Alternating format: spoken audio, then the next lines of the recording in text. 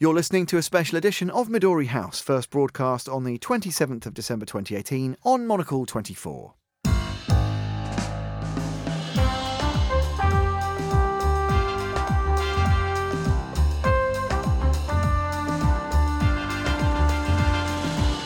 This is a special edition of Midori House, showcasing the best of our print media programme on Monocle 24, The Stack. I'm Tom Edwards. Now, today's programme is all about fashion. In the past 12 months, the Stack team spoke to the editors of many leading fashion publications from all around the world. And the programme's producer and sometime co-presenter Fernando Augusto Pacheco is here with me to present this look back. Faye, where should we start our fashion special? Well, Tom, if the show is about fashion, there's no better way of starting the show than with the iconic Anna Dell'Oruzzo, the Italian fashionista with a stellar 30-year career as a fashion editor. Currently the editor-at-large for Vogue Japan, Anna is a big fan of print, of course, and launched a book about her career and her look. It is not a conventional volume, as you might expect. Here is my chat with her. Anna Dell'Oruzzo, a pleasure having you here at Monocle 24. Thank you. I was always a big fan of yours. Thank you. And let's talk about this wonderful book I have in front of me, ADR, Book Beyond Fashion. Yeah.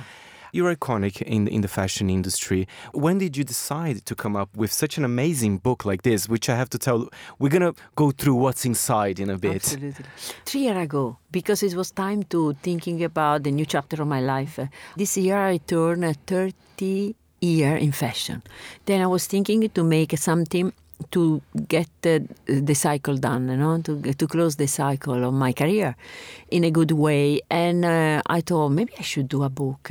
Also to make a point to thinking about to do a different evolution of my next chapter of my career.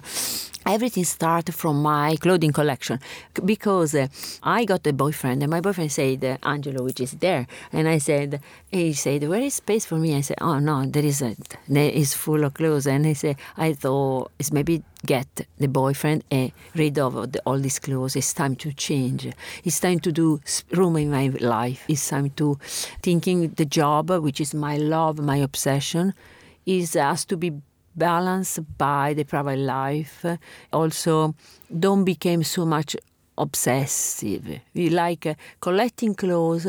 I understand slowly my collection, which was very beautiful, became a kind of like a killer collection of people. It was too much, it was something heavy on my shoulder. And I was working on edit my collection.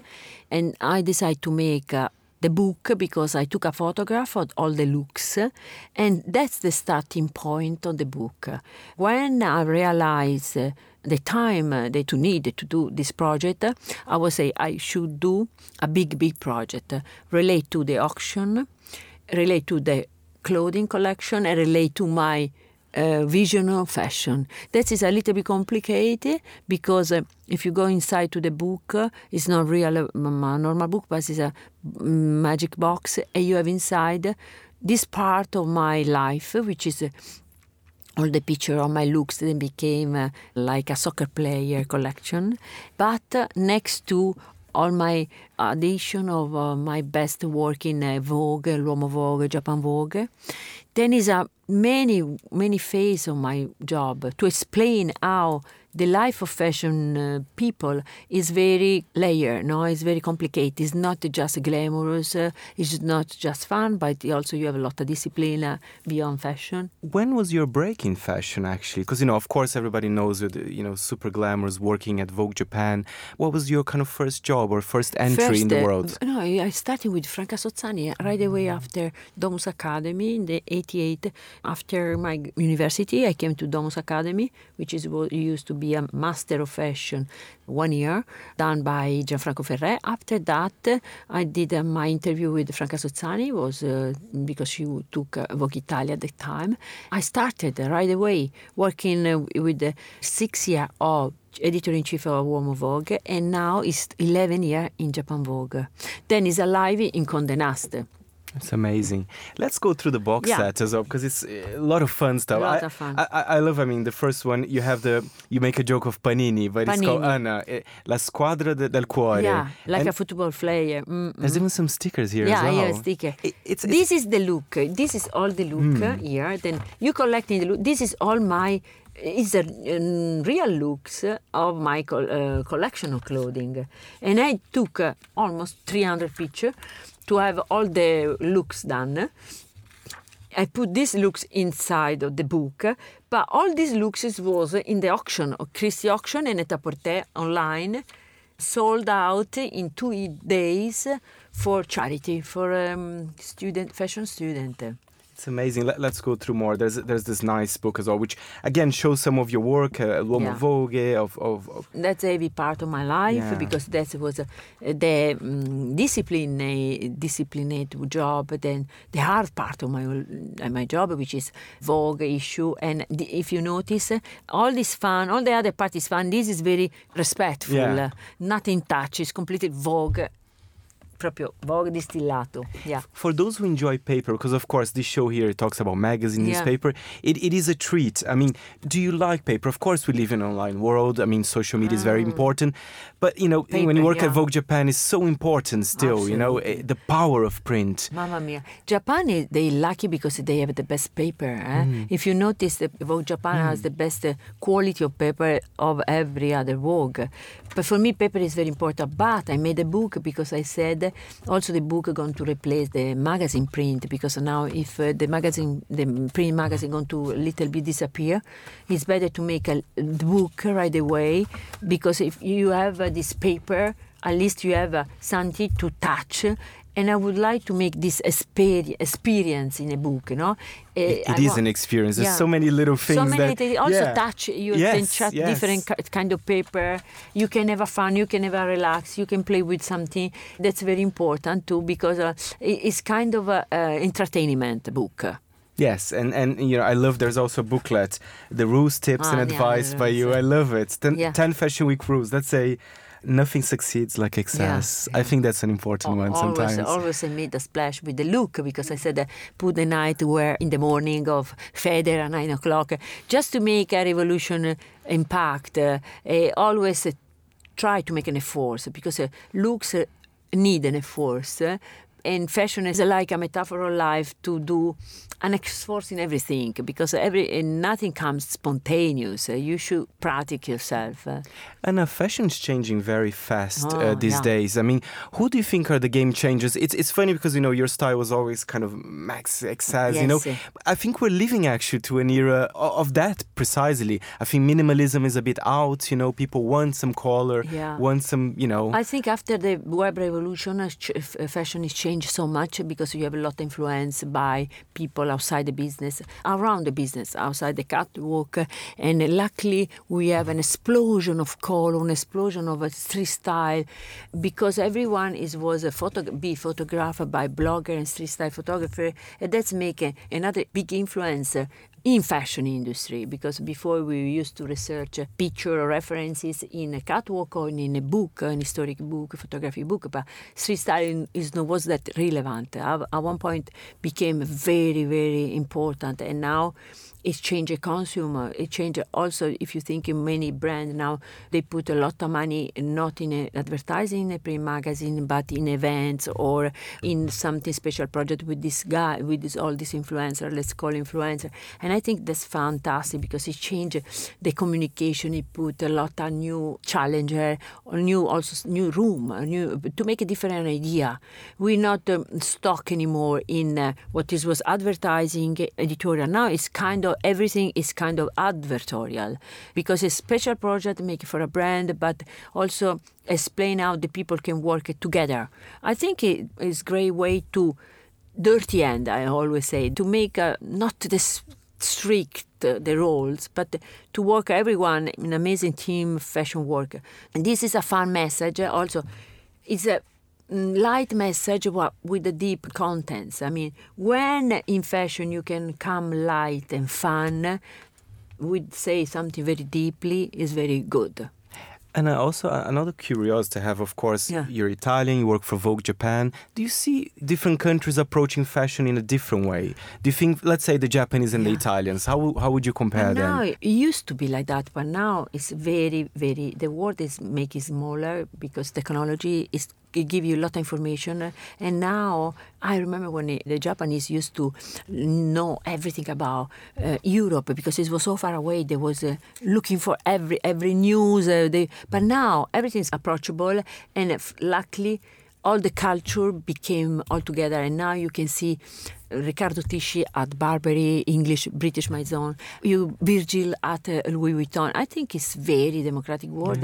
Diversity come normality. I think it's very great moment. All the culture bring the different point of view, but is come together and make a new biblic, like Torre di Babele, no? A new language, mix of every different country. I think it's the amazing moment for me. Are you still a collector? Because, of course, you mentioned that you're selling some of your pieces, but there's still a little bit of a collector in you, right? Yeah. I still have some best pieces home, but I feel so good when I get rid of all of them because it was something not good about it, you know. Measure is the best way to live. We have to make a balance. No, too much is never good. Also, if passion is not good. Finally, and I just want to, what are you wearing today? Today this is beautiful Attico, dress. Yeah, Attico, this new Italian label done by Gilda Ambrosio and Giorgia Tordini. The two girls, very interesting because they started to be blogger, influencer. They became a designer, starting to make this Attico label. And now all the Madonna, Rita Ora, Rihanna wearing that. Anna Del Ruzzo. I mean, thanks. But I like because they made it not in a properly new way. They don't make a show, but they make a presentation. They make a few clothes, not the many. Very, very precise, aesthetical. And I like to support young people always, young generation designer always.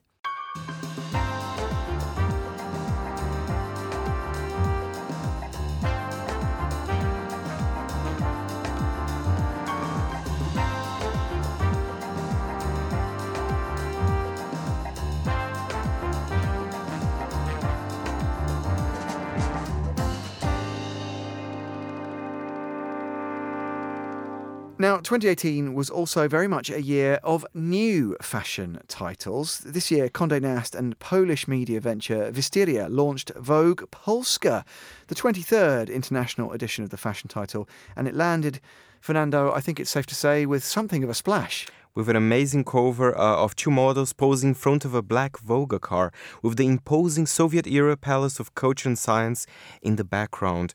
Tom, I spoke with the editor-in-chief of Vogue Poland, Philip Niedenthal. Let's hear it. It's been a long time coming. I can remember when I started working in about 2000, people were already talking about Vogue Poland then, because Vogue Russia had just launched. People have been waiting for this for a long time, and the market has, caught up. And I think, for the past 2 or 3 years, we really have been ready. And tell us a bit more about the business side of it, Philip. It's kind of a partnership between, of course, Condé Nast and Polish company Wisteria, right? Yeah. How does it compare to other Vogues in the world, for example? It's a franchise, so it's governed by its own rules. We report to Condé Nast International in London, and we work very closely with Karina Dobrotowskaya and Fiona Hayes at Condé Nast. All the content is ours. We come up with it, we commission it, we produce it, and we consult it with CNI. What we're aiming for is to make it as Polish as possible, because it's very important for us and for our readers to get a sense that this is actually for the Polish reader, with them in mind. And Philip, we have to describe here to the listeners the first cover, which is, a beautiful shot by Jürgen Teller with Polish models Ania Rubik and Małgosia Bela. It's beautiful and it's, may I say, it's very different from the other Vogues I've seen. Would you mind describing it for us?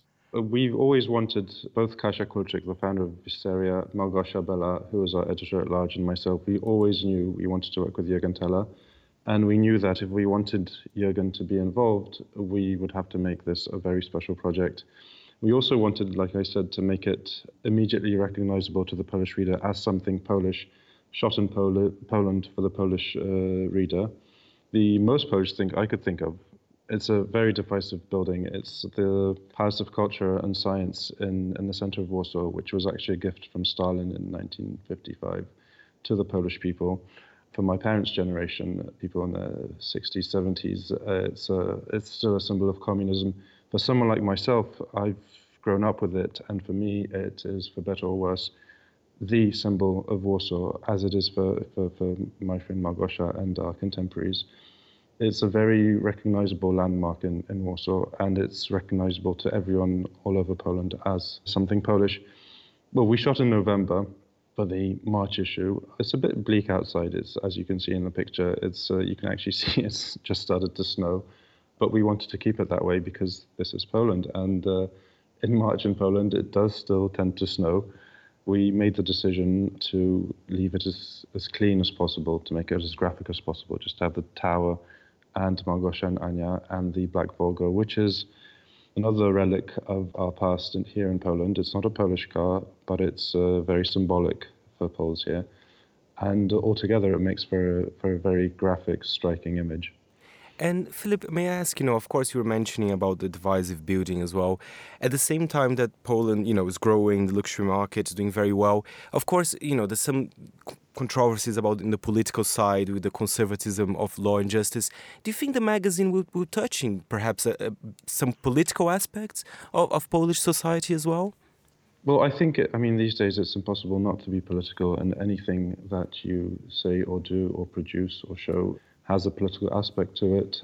We're Vogue, we're not overtly political, but on the other hand, we are for Polish women, first and foremost, and our interest is their interest. Their interests are our interests, and we have to have their backs. So we are on the side of Polish women. Great. And another thing that I love, because here at the Stack we value print a lot, and I saw that your initial print run is 160,000 copies. That's very confident. I like it. Like I said, we both myself and everyone involved, we know that the market has been waiting for this for a long time. People are very excited. It's a milestone in Polish media, and perhaps not just media.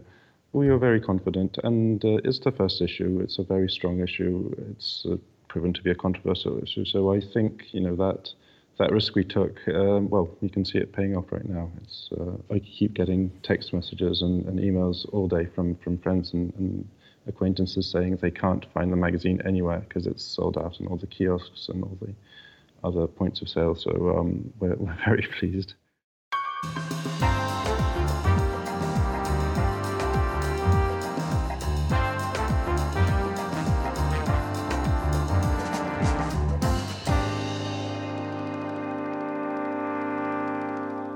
I think we've already established on this programme, Fernando, that fashion magazines would certainly be nothing without great photography and great photographers. On the programme this year, we had the pleasure of speaking with the Italian-born photographer and director Mario Sorrenti. His work, of course, has been featured in Vogue, W Magazine and Harper's Bazaar, amongst others. And this year he launched a new book featuring unreleased photographs of Kate Moss, who he used to date, actually. It's a beautiful and intimate volume, and I went to a hotel in London to speak to him. I was studying painting at school and sculpture at School of Visual Arts. Through some friends, I came across photography. They were studying photography, and I just fell in love with photography at that point. I was living in New York. It was 1989. Once I discovered photography, I dropped painting, and I dropped out of school, and I was like, that's it. I'm just going to take pictures. I want to learn how to do photography. And I started modeling, and I met a model agent and modeling a little bit in New York here and there. And I started taking some pictures of some models and stuff in New York. And then my agent was like, oh, why don't you go to Europe and, try and make some money in Europe? There's a lot of models there, and there's a big market there and stuff. And I was like, okay, that'd be great. I'd love to go and discover England and France. And so I went. It was actually on a modeling job here in London that I met Kate for the first time. I was 19 years old. My heart just stopped. It was like, wow, oh my God, this girl's amazing. And she was funny and quirky and beautiful. And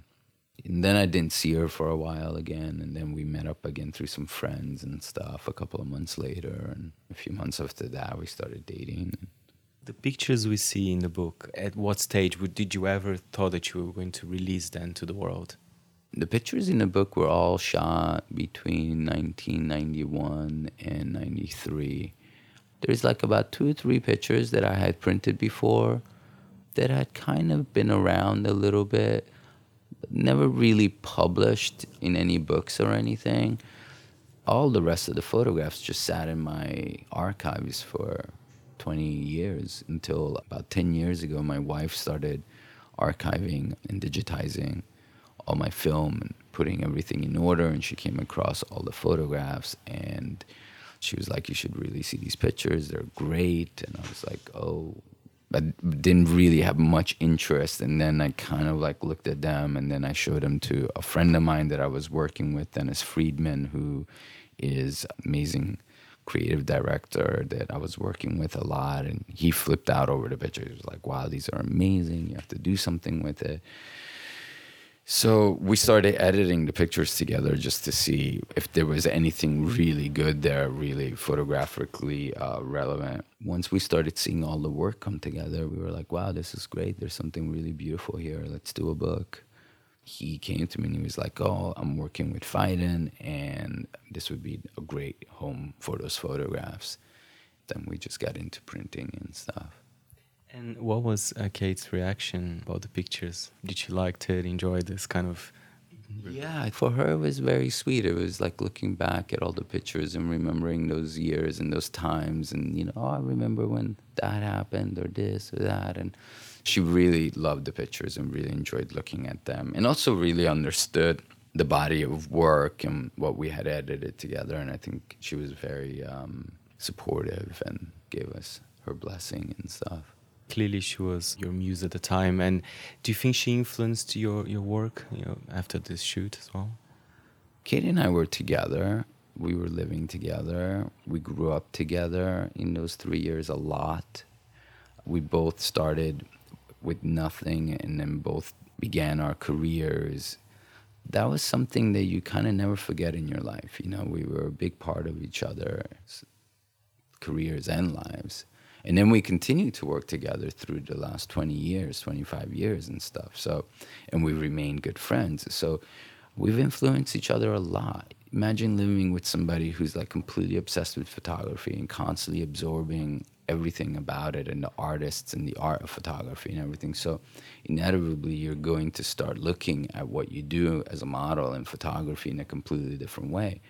For me, coming from America and coming here to England and meeting a girl like Kate who had so much style, and she was so cool and simple and easy, and it was like, that was a big influence on me as well from a cultural and stylistic point of view and stuff. So we had a very powerful exchange of who we were, and also a very powerful bond, I think. Well, and you can see that in the pictures in a way. And Mario, just a question. I mean, the book is a thing of beauty, wonderful pictures, wonderful format as well. I was wondering, are you still very much in love with print in general? Because, of course, you work for several magazine titles. Do you still have that passion? Do you still think perhaps print is still king? Yeah, for me, I love print. I love it so much. And just the idea that it might disappear one day just breaks my heart. And I don't think it will, because there is just nothing like holding a print in your hand, whether it's a magazine, a book, an actual photographic print. I love to see my work printed in magazines and in books. It's very intimate. You're very right, because people say, oh, print is dying, perhaps in the world of newspapers. But when it comes to fashion, I think there is something to be said about touching, you know, a magazine and looking at a photo shoots by you, for example, or any other great photographer. Do you think, I think fashion, would be safe for now when it comes to print in a way? Yeah, I think so. There's a lot of magazines that are coming out. There's such an incredible saturation of magazines, and every day you think people are saying, oh, it's going to disappear, and then you see another magazine appearing and stuff. So let's say digital media does take over at one point. I don't think magazines will completely disappear. actually, I think they will become more treasured and more important.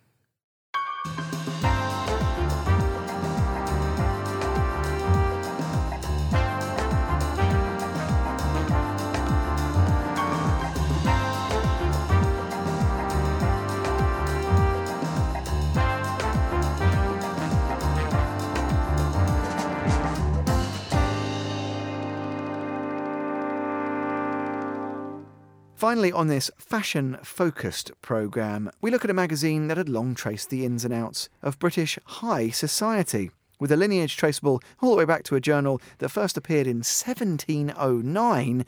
Tatler might just be the original social media, and more than 3 centuries later, the mix of glamour, fashion and politics, Fernando, certainly remains compelling. Anton, since February, the magazine has a new editor, Richard Dannon, who has undertaken something of a spruce up, bringing new features to the most traditional of titles, while of course keeping the tongue-in-cheek approach of the title. I spoke to Richard here at Midori House earlier this year.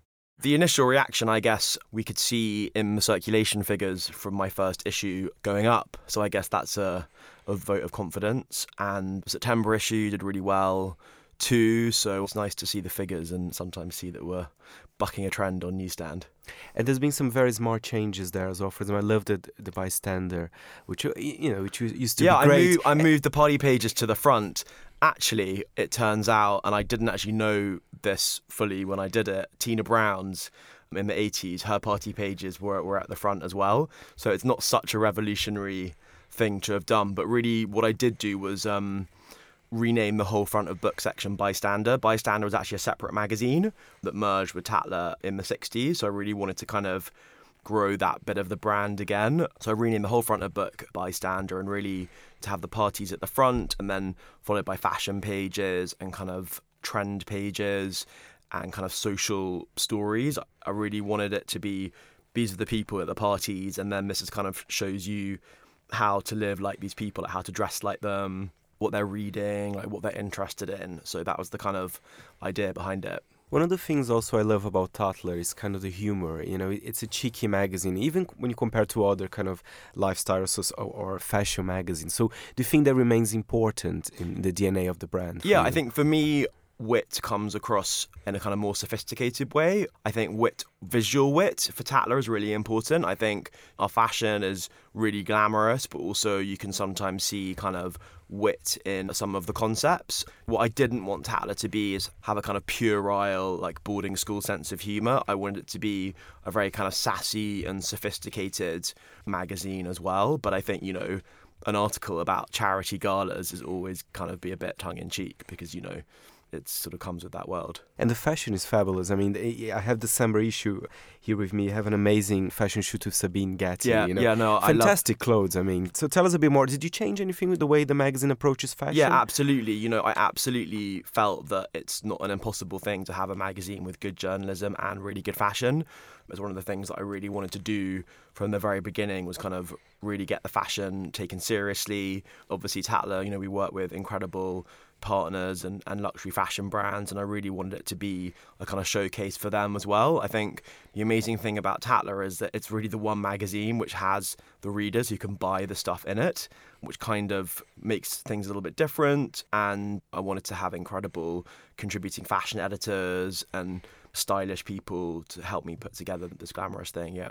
Talking about the reader of Tatler, you mentioned, I'm sure a lot of people, they can buy all those things, but do you think perhaps you get a little bit of a young crowd or even international one as well, or the public is quintessentially British? No, I think Tatler's got a very mixed kind of reader. Obviously, it's very popular in the UK. It is essentially a British magazine. I mean, I definitely want to grow it into something even more international. I mean, actually, I know that it's very popular in America, it's very popular in the Middle East, it's very popular in Russia, where of course they have their own edition as well. But it is a mix. I think it all comes out of this British sensibility, but you'll see in my first few issues, I really wanted to have more international stories. In the first issue about the princes in Riyadh being locked up in the Ritz-Carlton by the Crown Prince. It doesn't have to be British stories, but it should be, we live in this international world, and we all read news stories from around the world. So I don't think Tatler should just be kind of focused on stuff in Britain. And one of the things as well that Tatler always did very well was the kind of the special supplements that come with the magazine,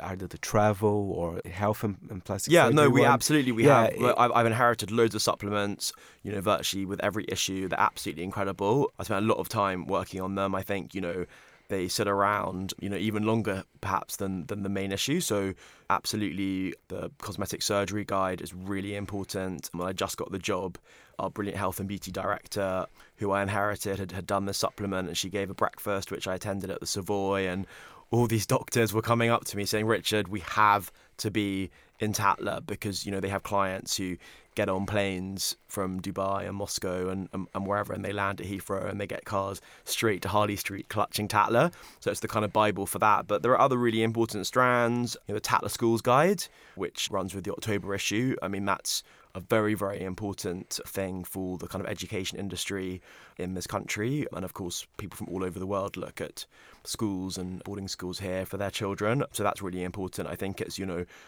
really the only kind of independent schools magazine of its kind which has these sort of completely brilliant and honest reviews of what these schools are like. And when we launch it was amazing walking into the ballroom of this hotel in the West End, and it was just absolutely packed with headmasters and teachers from the most famous schools in the world, and they were sort of really excited to be part of it. So yeah. Richard, I have a curiosity. I mean, you being the editor of Tatler, because of course you cover celebrities, high society, but sometimes I know you can be tongue-in-cheek with them as well. But how is your relationship with those people? Because sometimes they can be featured in a nice way, but sometimes there can be like a funny, a little bit snarky comment here and there. You have to be quite a lot of kind of skills to deal with everyone in a way. Yeah, look, I definitely want Tatler to have a sense of humour, and in the current issue, the December issue, we've got the Party Awards, and in it you've got kind of best party of the year, but you've also kind of got breakout socialite and these things, but it's done worst with accident, exactly, but it's done with it's not unkind, that those kind of things have a sense of humour. I'd be very surprised if the people receiving those awards were kind of devastated by it, and I wouldn't want that at all. Tatler's got this great history. I mean, really, when it started, it was a satirical magazine. So it was really the first kind of thing of its kind when it was founded in 1709. It was covering the coffee houses of St James's, and it was really writing in a way that had never been done before. In the early 18th century, it was a time of political unrest and the War of the Spanish Succession, and going towards the end of Queen Anne's reign. It was London was this kind of real melting pot of politics and glamour and fashion, and Tatler was the first. It was a newspaper 3 times a week, and it was really the first kind of publication of its kind to write about those people and sort of really get the inside access that we still have now. What can you say to us, I mean, for 2019? Do you have any plans, or just continue what you're doing? Yeah, no, definitely. I mean, every issue kind of has its own kind of themes and sort of meanings, and the great thing for me was to be able to go to the kind of collections and see and do the shows and really now plan the season properly. So that's a nice thing to be able to do. We're working on the big fashion issues for next year, and I think there'll be some interesting political stories we can do. Obviously, Brexit and all those kind of things. There's always sort of interesting access we can get in the world of Westminster. So yeah, I think it's more of the same.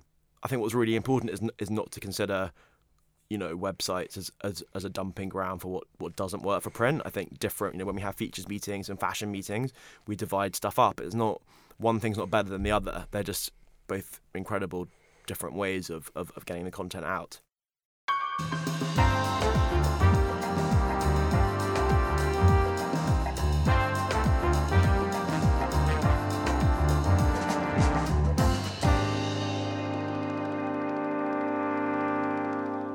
And that is all for this fashion-focused and fashion-forward programme. Thanks, Fernando, for your work as producer, as always. You were certainly a busy man when it came to covering fashion this year. Let's keep voguing. Okay, if you want to send Fernando some voguing tips or any other comments or queries, keep them polite. You can find him at fp@monocle.com. My name's Tom Edwards. Thank you very much indeed for tuning in.